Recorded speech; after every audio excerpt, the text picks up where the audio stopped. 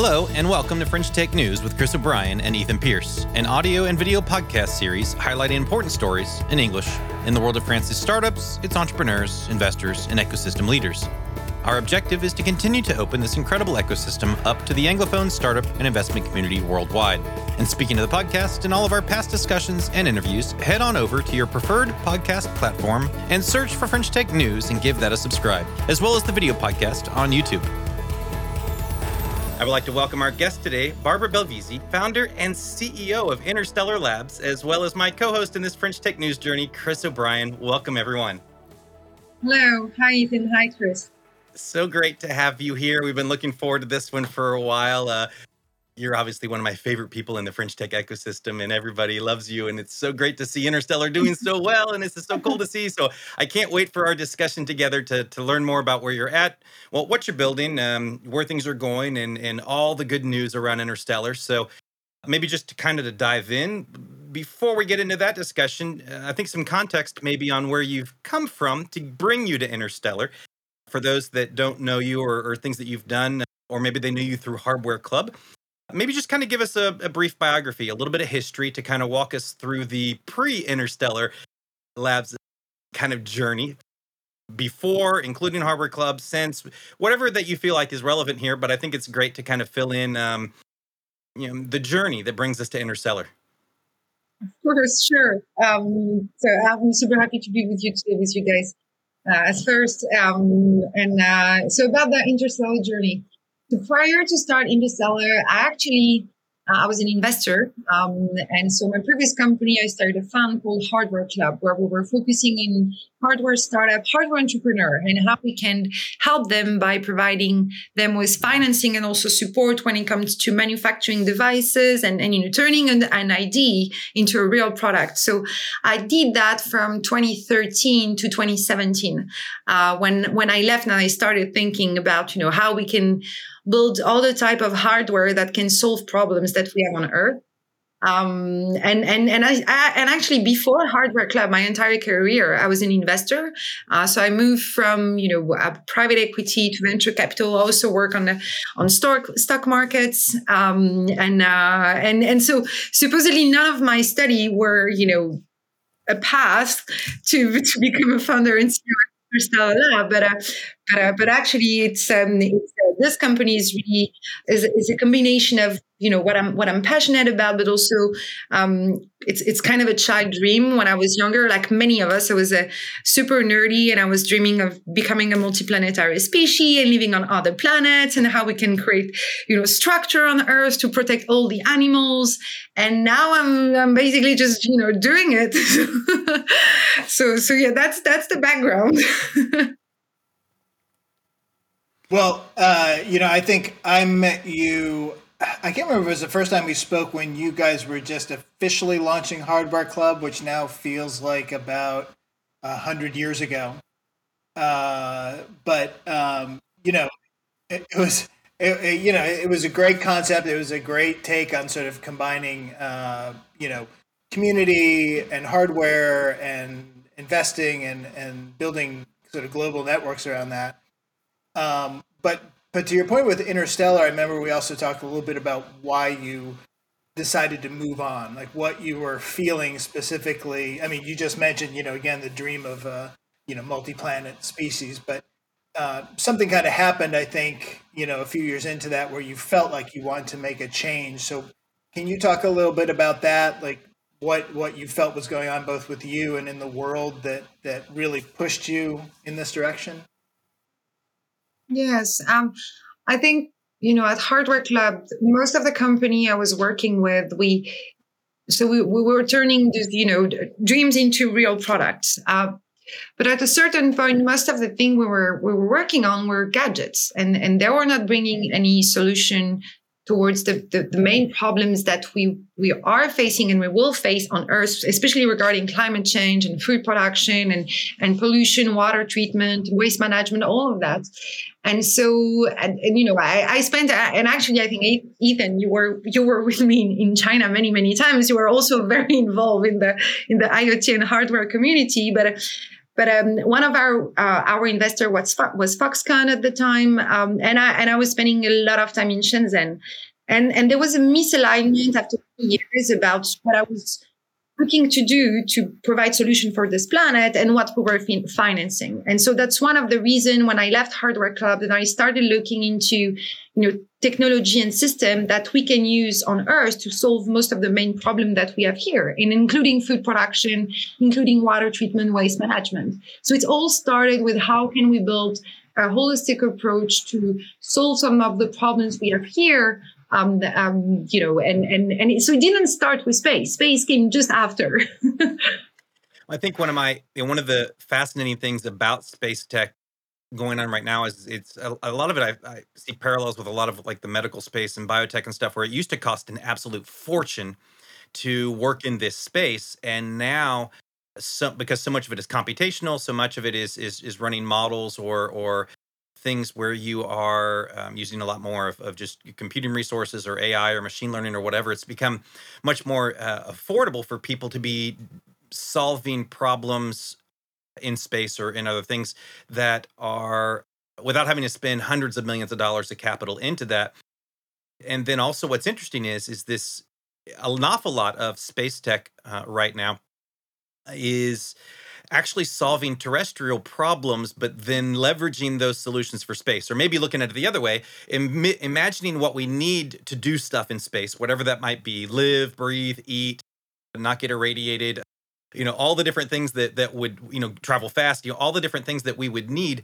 But then how do we take those solutions and apply and use that technology now as a way to basically find a way to make the funding worthwhile in a shorter term, so that if people want to back companies like yours with however much money it will take to build what you need to build, in the short term, those solutions, material science, biotech, agriculture, all kinds of amazing things where it is a space tech play, but the reality is that stuff can be done now.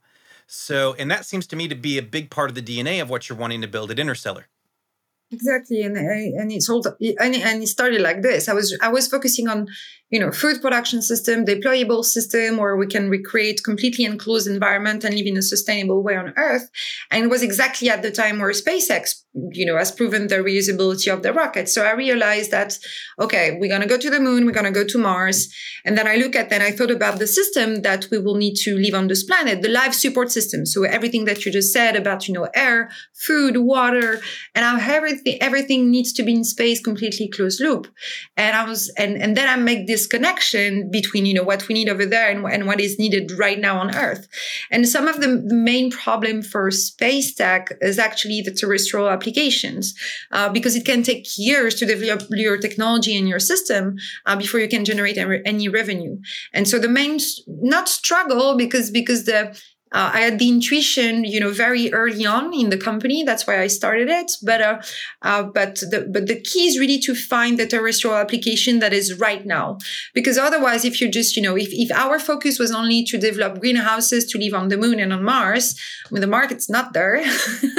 There is nobody on the moon right now. There is no one on Mars, and it's going to take, a few years, and especially with the current, global situation right now, to get there. But so meanwhile, there is like a tremendous application on Earth, and especially when it comes to plant growth, and so what was key for Interstellar was to figure out the market on Earth and to prove that we can get customers that are interested in controlled environments, greenhouses.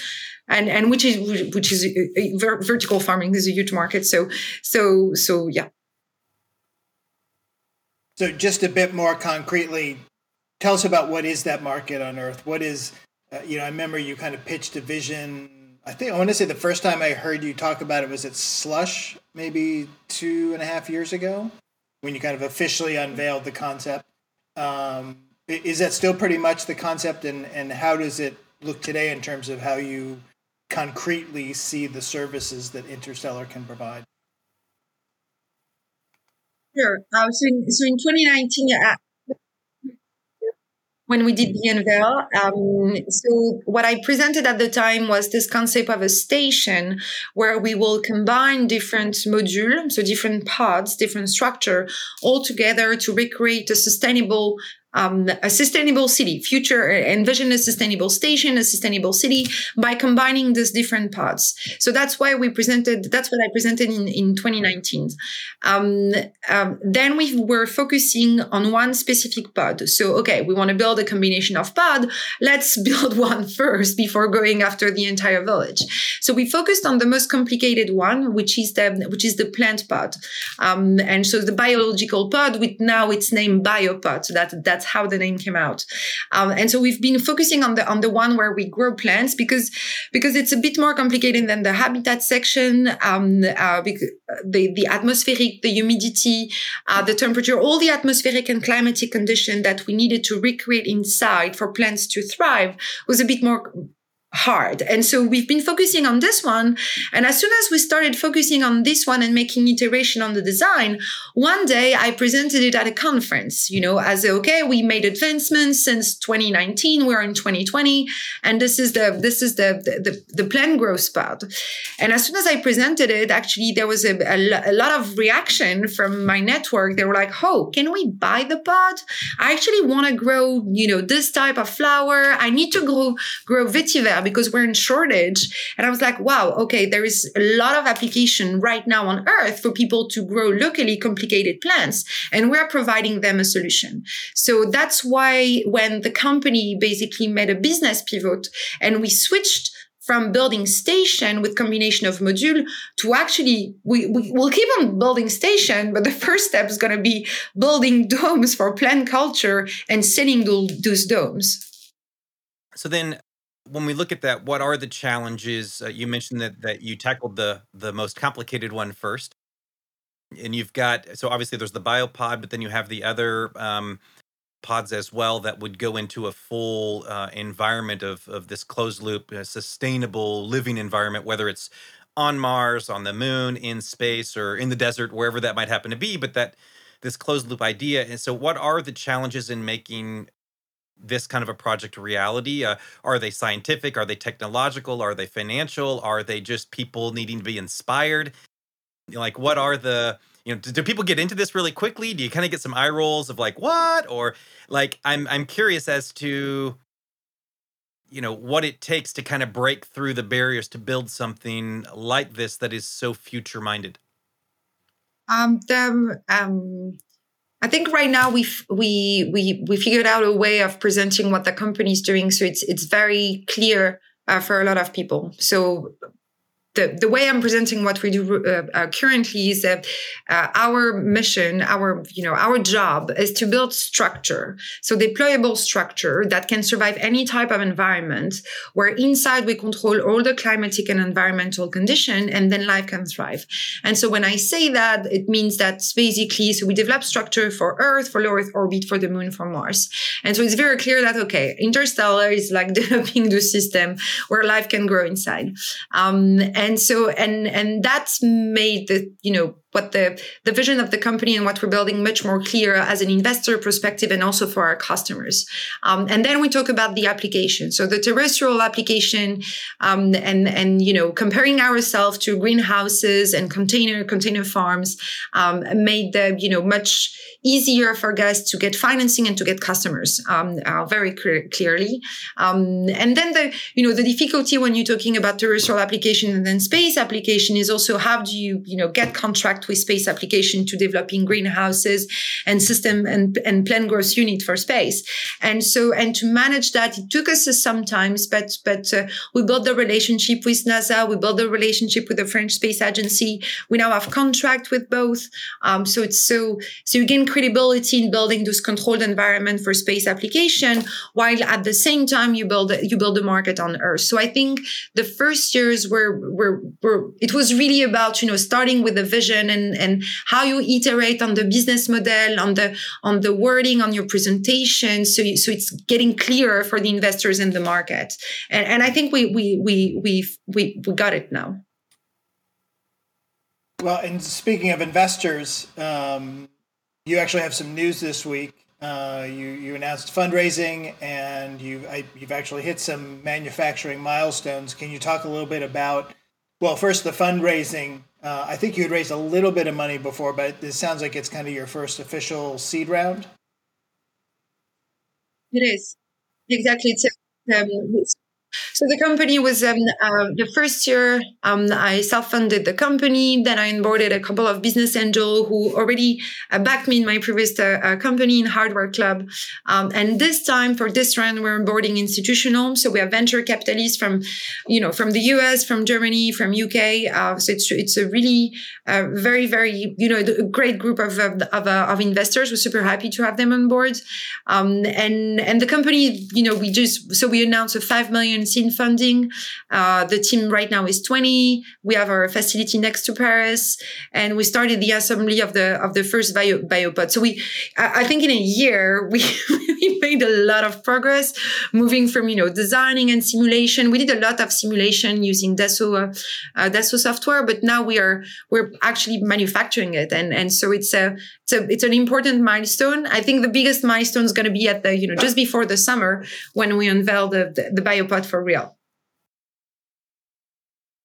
And it looks like you're actually back and forth between the US and France quite a bit. You mentioned have contracts with NASA, you have contracts with space agencies in Europe. So maybe a little more detail about building this company both in the US and in Europe, dealing with both of these agencies, and also I think maybe an underlying story there, because you mentioned the seed round funding, but you can also build companies by having clients, a novel concept, sometimes in the world of startups. And it sounds like, this contract idea is maybe one of the smart ways in SpaceX, I think, leveraged this quite a bit of being able to get contracts from NASA and things like that, to where they were able to self-fund, growth by actually doing the thing that they said they were going to do.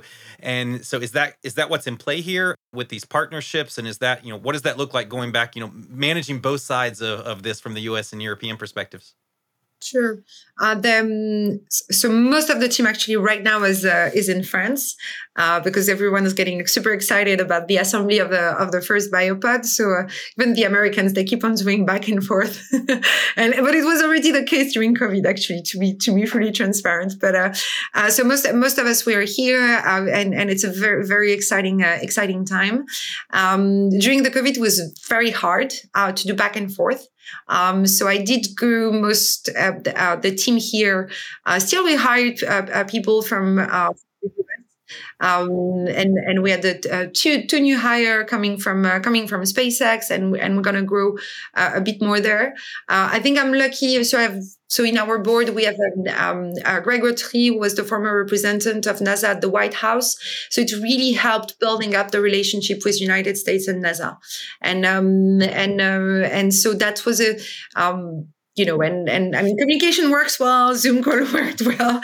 And when you're still at the phase of, preliminary design, it's still okay to be working remotely and for me to travel from time to time. But to be fully transparent, starting, mid this year, we will grow the team in the United States and in France as well, because we're moving into building things. So we're building the biopod here, but also we're building the prototype for NASA for the Kennedy Space Center. So we will need a team over there. So I'm going to be divided in two, but yeah, it's cool. And managing the relationship with the two agencies.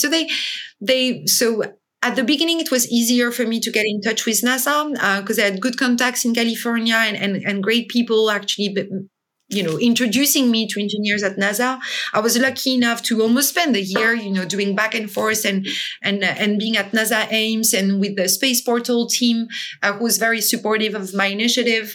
And they were helping me getting the knowledge. So the relationship with NASA was very strong from the very early age of the company. And it was much harder for me to get in touch with the European Space Agency or even the French Space Agency. But after a certain time, when it started becoming, more obvious that Interstellar had a relationship with NASA, when we won a challenge for a food production system for deep space from a NASA competition, then the relationship with the CNES, the French Space Agency, and ESA accelerated. And after going through the Space Founders Program, which is an acceleration program in Europe for space company, we were able to strengthen our relationship with the European ecosystem, and it works perfectly. We have two entities, and when it comes to biology and science and space and plant growth, there is a lot of collaboration between NASA, ESA, and the French Space Agency. Yeah, it was interesting. This is ancient history now, but when I first moved to Europe, like 8 years ago, the first event I attended was the Pioneers Conference in Austria, like 2014. And I was there to host a discussion with an interview with the head of NASA Ames, and I'm not going to remember his name. I think he's since retired. But a lot of it was how they were very focused on working with startups, and really kind of opening up the space agency to that kind of thinking and that kind of dynamic. And again, this was 7 years ago. So it sounds like in Europe, they're and in France are catching up to that a little bit in terms of connecting with people like you or people with, satellite projects or whatever. But is that your sense that it's a little bit later, but it's finally happening here? Yes, it's exactly what's happening. It's and it's true that NASA understood, and I think it's from their experience that they had with SpaceX at the time. They understood very quickly that there will be, an opportunity in the startup world to have their technology transfer, because there is a huge range of NASA, which is about, technology transfer from NASA developing technology and finding application, and then build this partnership with a lot of startups so they can use NASA developed technology. But also NASA, and I really think it's SpaceX, that the experience of like seeing an entire industry being transformed by an entrepreneur. So for them, it was something, very natural to get in touch with a startup, even though the company was super young and I was, just by myself, my resume and some good contacts. And now Europe is definitely catching up. And honestly, over the past 6 months, we had so many interaction with the French Space Agency. I'm spending a lot of time with them and with the CEO of the French Space Agency, and they really learn from what's happening in America. And they also don't want to miss the train. There are so many, space company being funded in France. Like we have a tremendous amount of, very talented aerospace engineers and entrepreneurs. I think the figure is every week there is one space startup that is funded in France. And this figure comes from Philippe Baptiste, who's managing the French Space Agency. And so it's huge. It's huge. There is a huge potential, and they need to tap into it. I think people are blocked by the idea of space tech as one either being super, super expensive and inaccessible or only useful for space. And I think once people start to realize that you could actually make a lot of money selling biopods to people who need biopods somewhere on Earth. Once that clicks, then people who have maybe primary mission being space, but then realize that they can support something else here or flip that around. And then I guess, Chris, I don't want to cut you off, but we'll come back to the last point I'd like to talk about is just to tie that into this, everything around sustainability and climate change, because I think that in some ways it's the same discussion. So, but Chris, you wanted to talk about Toulouse. No, I was just making the comment, having being a Toulouse partisan myself, I know there's a nice little mini space ecosystem sprouting up around Airbus and the IoT community. So it's, I've seen glimpses of what you're talking about, and I think it's exciting to see that here. Yeah, it's happening in Toulouse, and I know Chris just spent a lot of time there. But and yeah, there's a big community of startup in space there. We're also growing the community here in Ivry. We have another space startup next to us. There is an aerospace school next door. Yuri Gagarin was here in 2063, actually. So it's so yeah. It's funny, but yeah. Well, I look forward to, one of the fun things about dealing with the French tech so much in this subject and getting all these inbound requests from people to understand what's going on in France is this always this surprise like, what is it with France and tech? Why is that just incredible right now here? So I can't wait for it to be French space tech as being like the cool kids and everybody being like, what's going on with France and space? Because it sounds like there's a lot of momentum towards that idea. But I also think just, maybe last point to wrap that in, if you have thoughts on just the sustainability side of this, the yes, the hashtag is space tech, but the reality is Earth probably needs an awful lot of these solutions now, and not just whenever we are able to get into whatever spaceship is taking us to the moon or to Mars or whatever that might happen to be, but that we actually need so many of these more efficient or whatever the reason that this can be useful because it's potentially because of climates where things can no longer grow correctly, or because we need to be able to grow things where climates are already not hospitable, but we're having less and less hospitable climates, or maybe it's whatever those things kind of might be. But I'm just curious what your thoughts are about the parallels between the sustainability side of where green tech and stuff is at and space tech. Yeah, I mean, if you think about it, when you build a system for space application, it has to be super resilient. It has to be very light because it's very expensive to send that to ship system into space. So resilient, light, durability. It has it need to last a very, very long time. Autonomy, because you want to limit the human intervention as much as possible. And reusability. Reusability is key for space because you don't want to use too many resources. It's hard to get resources over there, and so you better reuse and optimize the resource that you have. So if you take that and you think about sustainability on Earth, it's exactly the same thing. You need systems that are super resilient, that going to last a very long time, that don't need too much human intervention, and that you can reuse the resources instead of like piling up the waste. And so using the space design approach and concept and applying that back on Earth, there is a very, it's very sustainability in space tech that are very, very tight. And actually at NASA Ames, they've been the first one to develop an entire building 20 years ago. It's actually a LEED Platinum building, one of the first one, where they're just using space tech to purify the water, to develop energy. So they're using fuel cell, to optimize all the HVAC, so all the air conditioning system. And it's really amazing. And so there is this really, really strong link between the two. When it comes to us and to what we're developing, we're focusing on controlled environment agriculture. And basically all the companies that you've seen right now on this planet building indoor farms that are using solutions that originally were developed by NASA to grow plants in space. Like the concept of artificial lighting and LED to grow plants was only developed to try to, grow a system up there in the International Space Station. And now it's a multi-billion-dollar market, and everyone using this technology and approach to grow food here. And so we are another level. We are offering different things compared to what our competitors are offering. But the principle of regenerative approach, optimizing resource use, controlling how much resources you're using. It's all taken from there and applied here. And here, one of our biggest problem is food production. So yeah, it's a good example of how space technology can help us on Earth right now.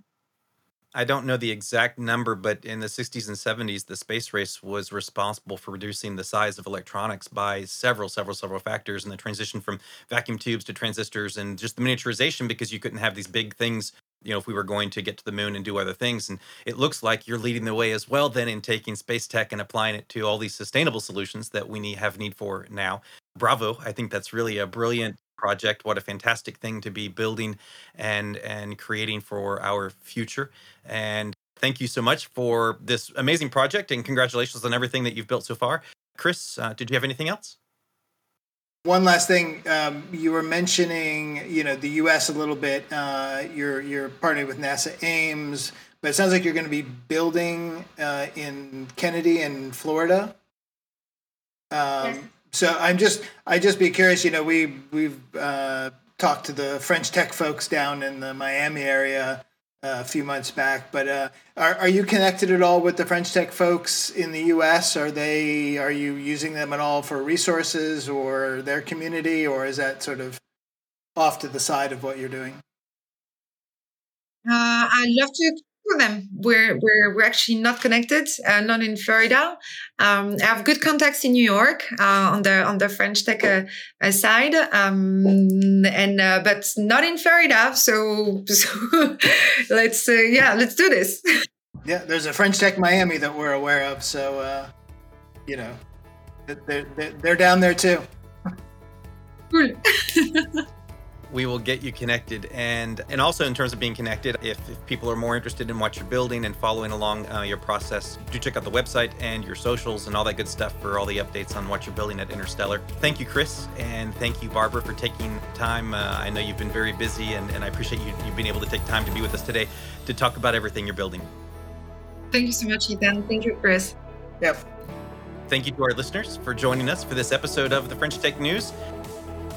Want more news and stories from France's incredible innovation ecosystem and its entrepreneurs? Subscribe to the French Tech News with Chris and Ethan on your preferred podcast platform and switch on notifications to be informed of new episodes as soon as they are released. You can connect with Chris and me on Twitter and LinkedIn. I'm at Ethan Pierce, that's ETHANPIERSE, and Chris O'Brien is at OBRIEN. Let us know if there are guests that you would like to see on the interview podcast, as well as any stories that we should take a look at. As always, thank you for listening. We'll see you next time.